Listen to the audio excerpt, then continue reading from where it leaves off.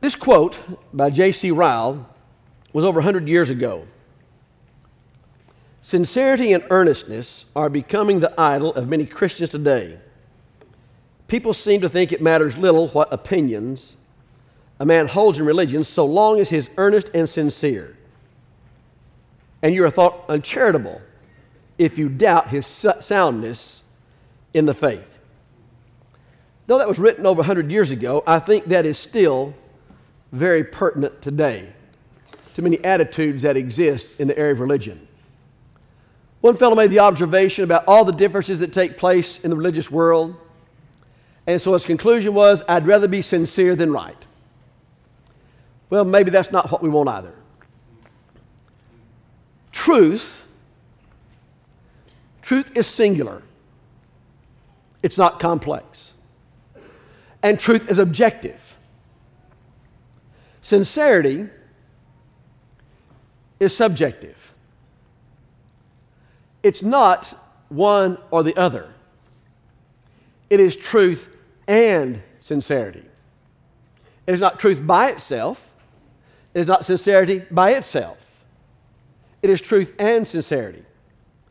But when we take the disposition that sincerity over right is what our standard is going to be, I think that challenges us in two distinct areas.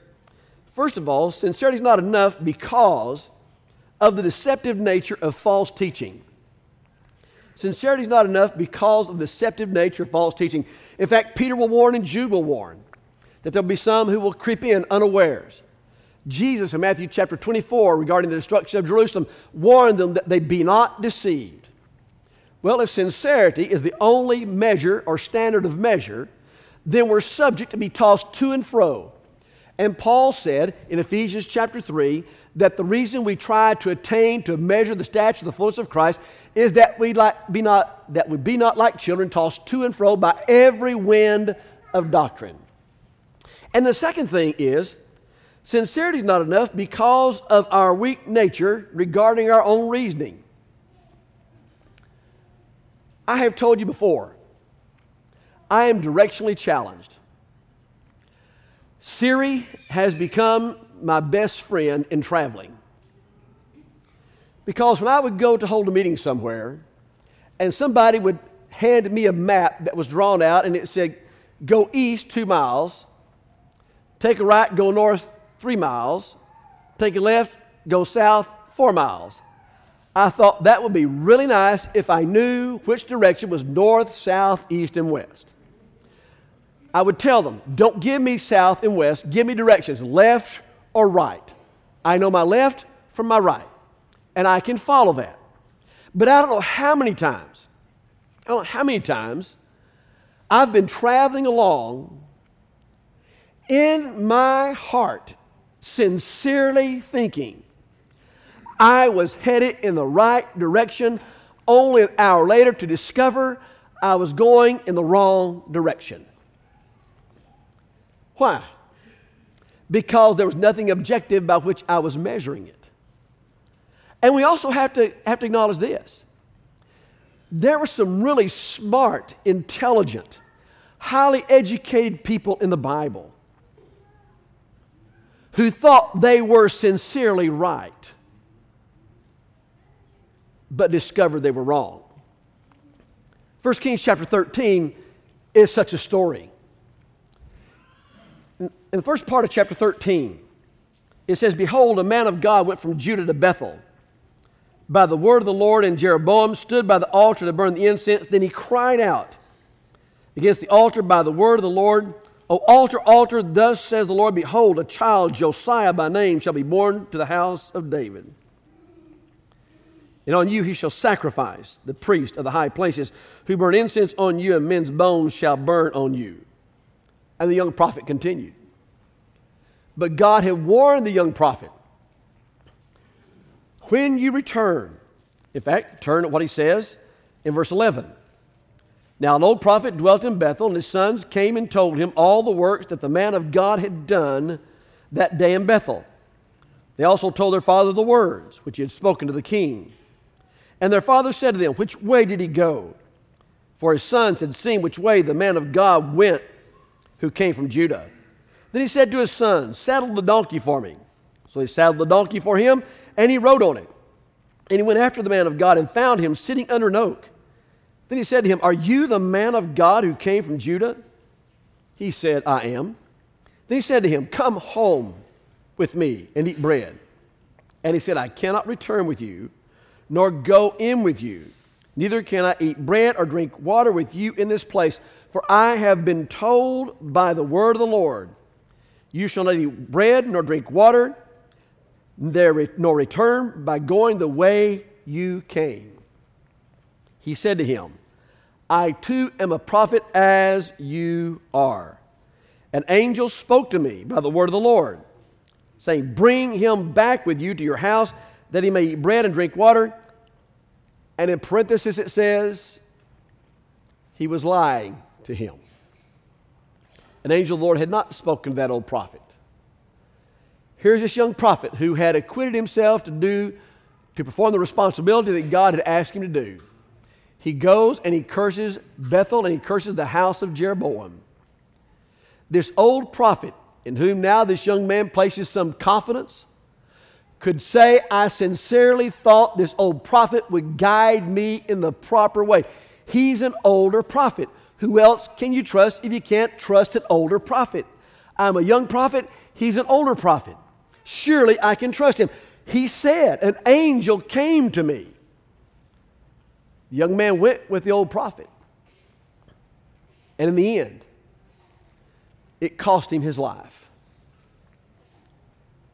Can't you see that young prophet could easily say, but God, I sincerely thought he was right because he was an older prophet. I thought, in our own reasoning, I thought I could trust him. But he was lying. Do you remember what Paul told the Galatians?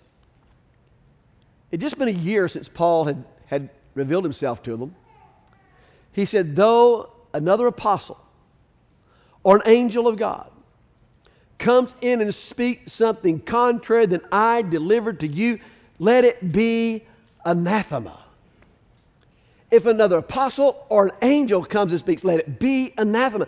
Don't be deceived by their sincerity. Don't be deceived by what they're saying.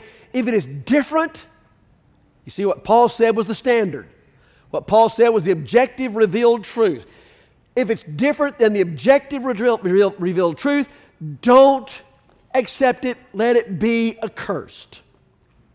And so, sincerity is not enough because it makes us subject to false teaching and it makes us subject to the fallacy of our own human reasoning. This morning's lesson is really basic. I don't apologize for it. I think it's something we need to be reminded of along the way.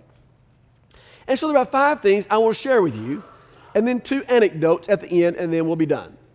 First of all, when sincerity is not enough, sincere faith is not enough. When sincerity is not enough, sincere faith is not enough. Now, that does sound a little odd to us, doesn't it? Because what's the one thing that we put all of our eggs in the basket in? What's the one thing we push to the center? Our faith in God. But do you remember how many people in the Bible said they believed, but because, John 12, verse 42, they feared being put out of the synagogue, they did not follow him? A good case study for this. A man that is sincere in his faith. He's not a thug. He's not indifferent. He is zealous. He's zealous for God. He sincerely thinks the faith he's placed himself in God is a correct faith to have. His name was Saul of Tarsus. Saul of Tarsus understood the law. The old law said if a man dies on a tree, he is accursed. And this one called the Christ died on a tree, therefore he must be accursed. And if he is accursed, then those of the way, That's how God's people were described at one time. Those of the way that are following Him must also be accursed, and therefore He thought it His sincere responsibility to put to death, to persecute those who were opposing the law. Paul was smart. He was highly educated. Extra biblical information will tell us that it's very possible he came from a very, very wealthy family. He was educated at the feet of Gamaliel. If there was a teacher among the rabbis that was a rabbi of rabbis, that was Gamaliel. You could not get any higher in the hierarchy than Gamaliel. Paul had excelled as a Pharisee. And he sincerely thought what he was doing was right. But he discovered in a very, very stark kind of way how wrong he was, because he was told to go into Damascus. That would be told him 3 days later what he must do. His sincere faith was not enough. When sincerity is not enough, sincere prayers are not enough. Let's stay right with that man. Saul of Tarsus goes into Damascus. I found this interesting. If Saul of Tarsus is lost, then why did God allow 3 days to pass before Ananias comes and speaks to him and says to him, "Arise and be baptized and wash away thy sins"? I can't answer that. But here's one case in which a man saw the Christ, and God said, "You're going to wait for 3 days," and his praying for 3 days didn't save him. It wasn't enough, because he still needed Ananias to come and tell him words whereby he could be saved. And he did answer the call. He did arise, and he was baptized. There's not a single incident in all the New Testament where prayer alone was enough to provide a remedy for lost man's sins. Please notice how I said that. Prayer is not a remedy for the man who has never been in fellowship with God to remit his sins. I said it that way because of this. For the person who has initiated fellowship with God by having been baptized for the remission of their sins, that prayer is significant. Because in 1 John chapter 1 and verse 7, he says, "If we walk in the light as he is in the light, we have fellowship one with another, and the blood of Christ cleanses us from all sins. Let no man say, I have no sins." Why? Because all men have sinned, and to say I have no sins is to make God a liar. But what you do is you confess and pray to God for the forgiveness of those sins. And we have an advocate with the Father, Jesus Christ the righteous, who is the propitiation for our world because he died for us. The one who has come into fellowship with God has a plan of salvation as well. Now prayer has something significant.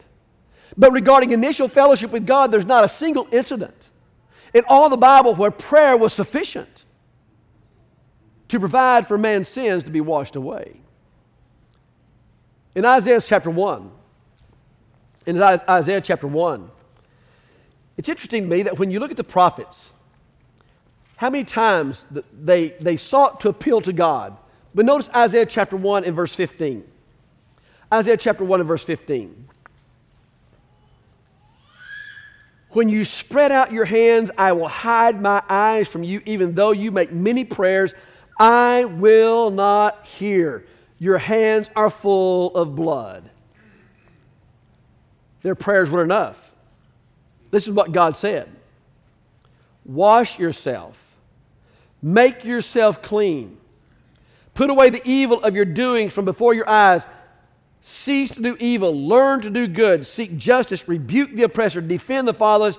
And plead for the widow." He said, all your prayers are of no avail to me. My ears are closed.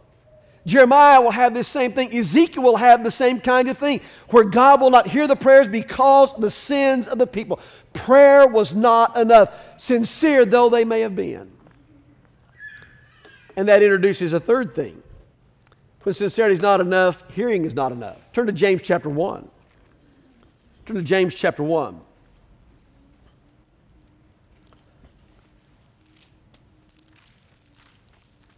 James chapter 1. And look at begin in verse 21. James chapter 1, verse 21. Therefore lay aside all filthiness and overflow of wickedness, and receive with meekness the implanted word which is able to save your souls. But be doers of the word and not hearers only, deceiving yourself. For if anyone is a hearer of the word and not a doer, he is like a man observing his natural face in a mirror. For he observes himself and goes away and immediately forgets what kind of man he was. But he who looks into the perfect law of liberty and continues in it is not a forgetful hearer, but a doer of the work. This one will be blessed in his deed. If anyone among you thinks himself to be religious and does not bridle his tongue, but deceives his own heart, this one's religion is vain. If anyone thinks himself to be religious by simply being a hearer and not a doer of the word, he said, this man's religion is in vain. I love the way the Bible just paints pictures for us. Word pictures that we can really appreciate. And we can all identify with the imagery that is given here. For he who observes himself and goes away and immediately forgets what kind of man he was, what does he do? He is like the man who looks at a mirror and then walks away and does nothing. What good does it do to look into a mirror if looking into the mirror we're not going to adjust the things we see that are not arranged properly? I love the way Dee used to illustrate this, in which someone would tell him, you know, you have some butter right here on the side of your mouth. And he'd look in the mirror and say, yeah, sure is, and walk away and do nothing about it. Then what good does it do to have someone tell you what your flaw is if we're going to do nothing about it? What good does it do to be a hearer of the word if we're living in sin and we're going to do nothing about it? What good does it do to have an idol identified if we hear about it and going to do nothing about it? What good does it do to hear about our missteps in life if hearing that we're going to do nothing about it? It's not the man that hears that's blessed. It's the man that hears and does. Jesus will illustrate this in Matthew chapter 7. In Matthew chapter 7. Look at verse 24. Matthew chapter 7 and verse 24.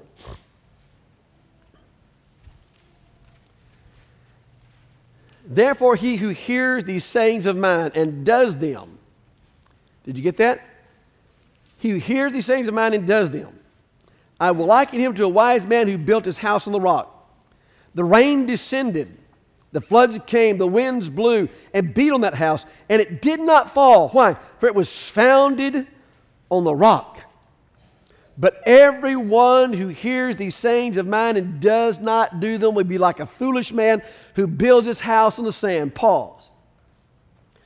Let's put that sincere man for that man who hears. But everyone who is sincere regarding these sayings of mine and does not do them will be like a foolish man who built his house on the rock. The rain descended, the floods came, the winds blew and beat on the house, and it fell, and great was its fall. And so it was when Jesus had ended these sayings, the people were astonished at his saying this.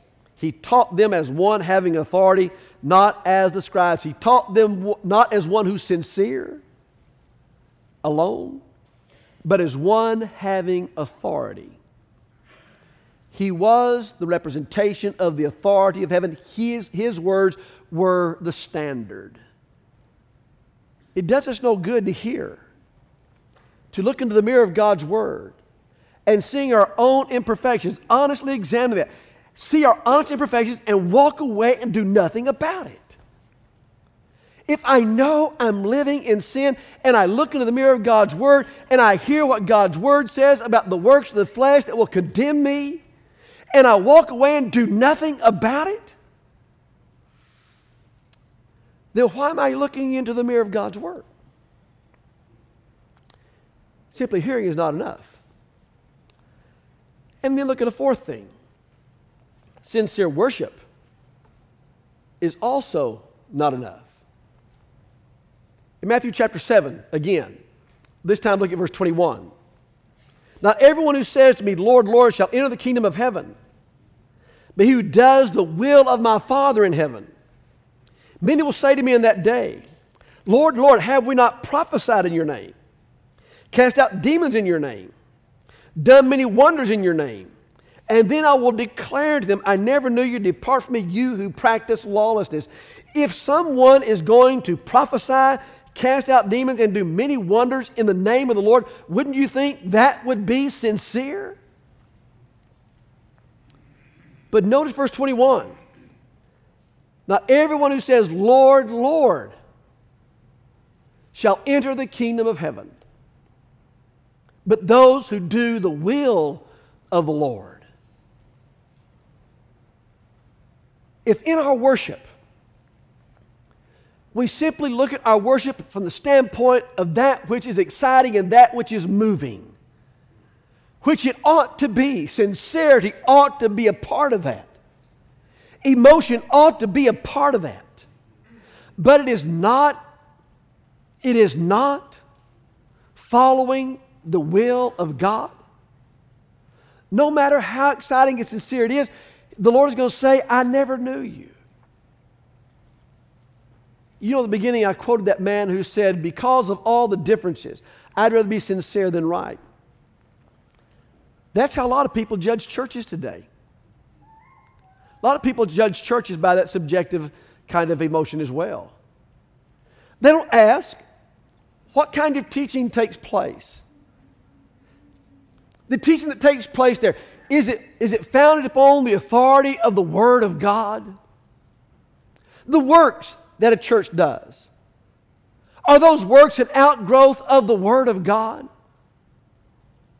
The means of salvation that is taught, are those the things that are found in the Word of God? The organization of the church, are those the things found in the Word of God? Occasionally, we'll have visitors come in, and thankfully so, who are saying, I'm just looking for my new church home. And I'm looking for something that is exciting and something that will move me. Terry had a study recently with a lady who had been visiting with us for some time. Invested a lot of time and energy in the lady. And she seemed sincere. Until it finally got down to where the crux of the matter was, are you going to be a doer of the will of God? And she simply said, I just want to go where I'll be accepted for who I am. Not everyone that says, Lord, Lord, shall enter the kingdom of heaven.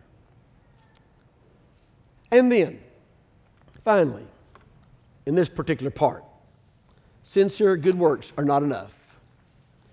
If you're tuned to Acts chapter 10, Acts chapter 10.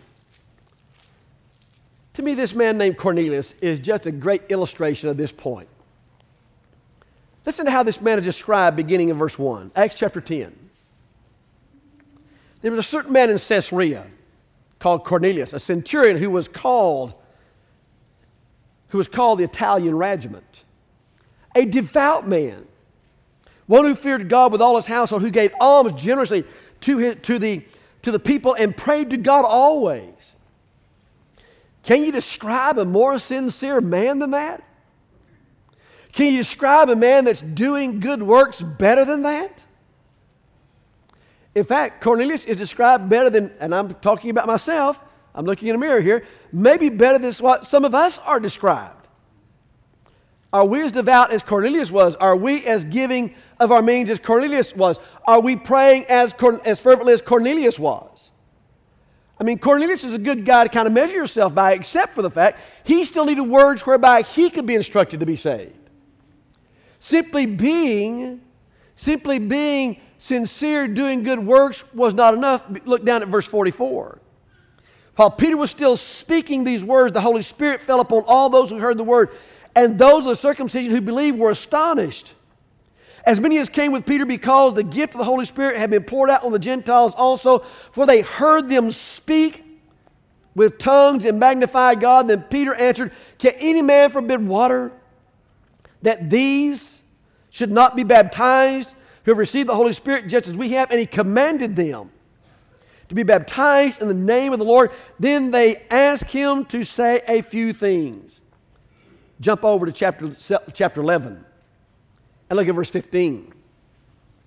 As I began to speak, the Holy Spirit fell upon us, and fell upon them as upon us at the beginning. Then I remembered the words of the Lord, how he had said, John indeed baptized with water, but you shall be baptized with the Holy Spirit. If therefore God gave them the same gift as he gave us, when we believed on the Lord Jesus, who was I that I should withstand it? When they heard these things, they became silent, and they glorified God because they had been granted life.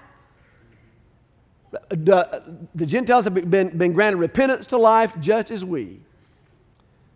Peter had to teach words. He still had to teach the Word of God.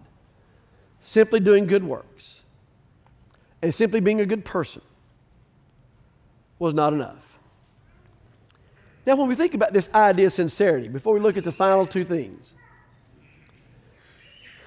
I want to ask us something. What other area of life do we accept sincerity only? What other area of life are we going to accept sincerity as the standard by which we're going to operate? If you go to a pharmacist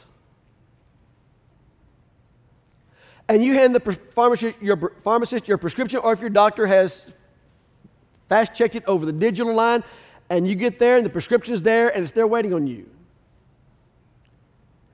you want that pharmacist to know what the pharmacist is doing, don't you? That pharmacist has standards by which that pharmacist must fill that prescription. Do y'all remember the movie It's a Wonderful Life? Do you remember the scene when George is a young boy and he comes into Mr. Gower's pharmacy, and Mr. Gower is back there compounding some things? And Mr. Gower has told George, take this over to Mrs. So-and-so. And George looks at what Mr. Gower has been mixing, and part of it is arsenic. And George delays going, and finally Mr. Gower receives a phone call that her prescription has not been delivered. And he looks at George and says, why didn't you deliver that? And George tells Mr. Gower, I know you meant well.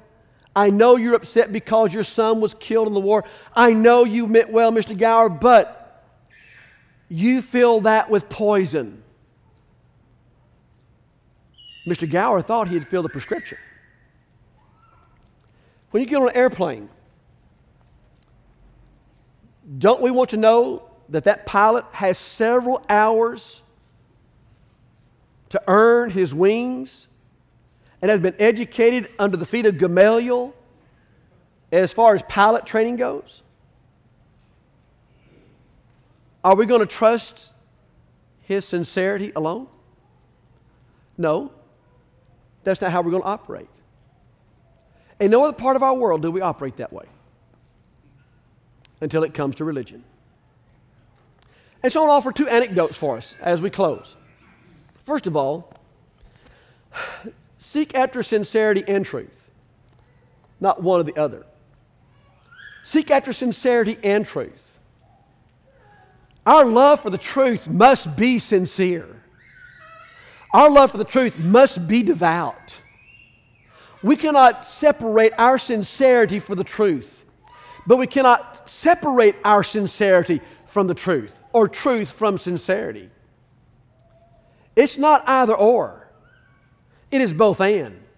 And then finally, we must submit ourselves to the will of God.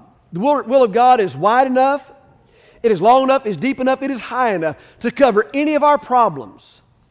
The true test of sincerity is how I will submit to the will of God when I am confronted with it. J.C. Ryle also said this: I charge every reader to remember that God's written word is the only rule of faith, and to believe nothing to be true in soul-saving religion which cannot be proved by the plain text of Scripture. I entreat him to read the Bible and make it his only test of truth and error, right and wrong. The true test of sincerity is when I'm confronted with the will of God. Will I submit to it? Even when it's different than how I feel. So, sincerity is important, but sincerity is not enough. Faith is not enough. Prayers are not enough. Worship is not enough. Hearing is not enough. And simply being good is not enough. We must submit ourselves to the will of God. The acid test comes when we face the specific that confronts us in our life. Well, thank you for listening, and thank you for being here. Thank you for connecting with us this morning. We're so thankful that you were able to do that. If you have questions, we'd love to have the opportunity to talk to you. You can contact us at www.thebibleway.com or questions@thebibleway.com. Questions@thebibleway.com. We'd love to have you in person. Come if you can, but thank you for connecting with us.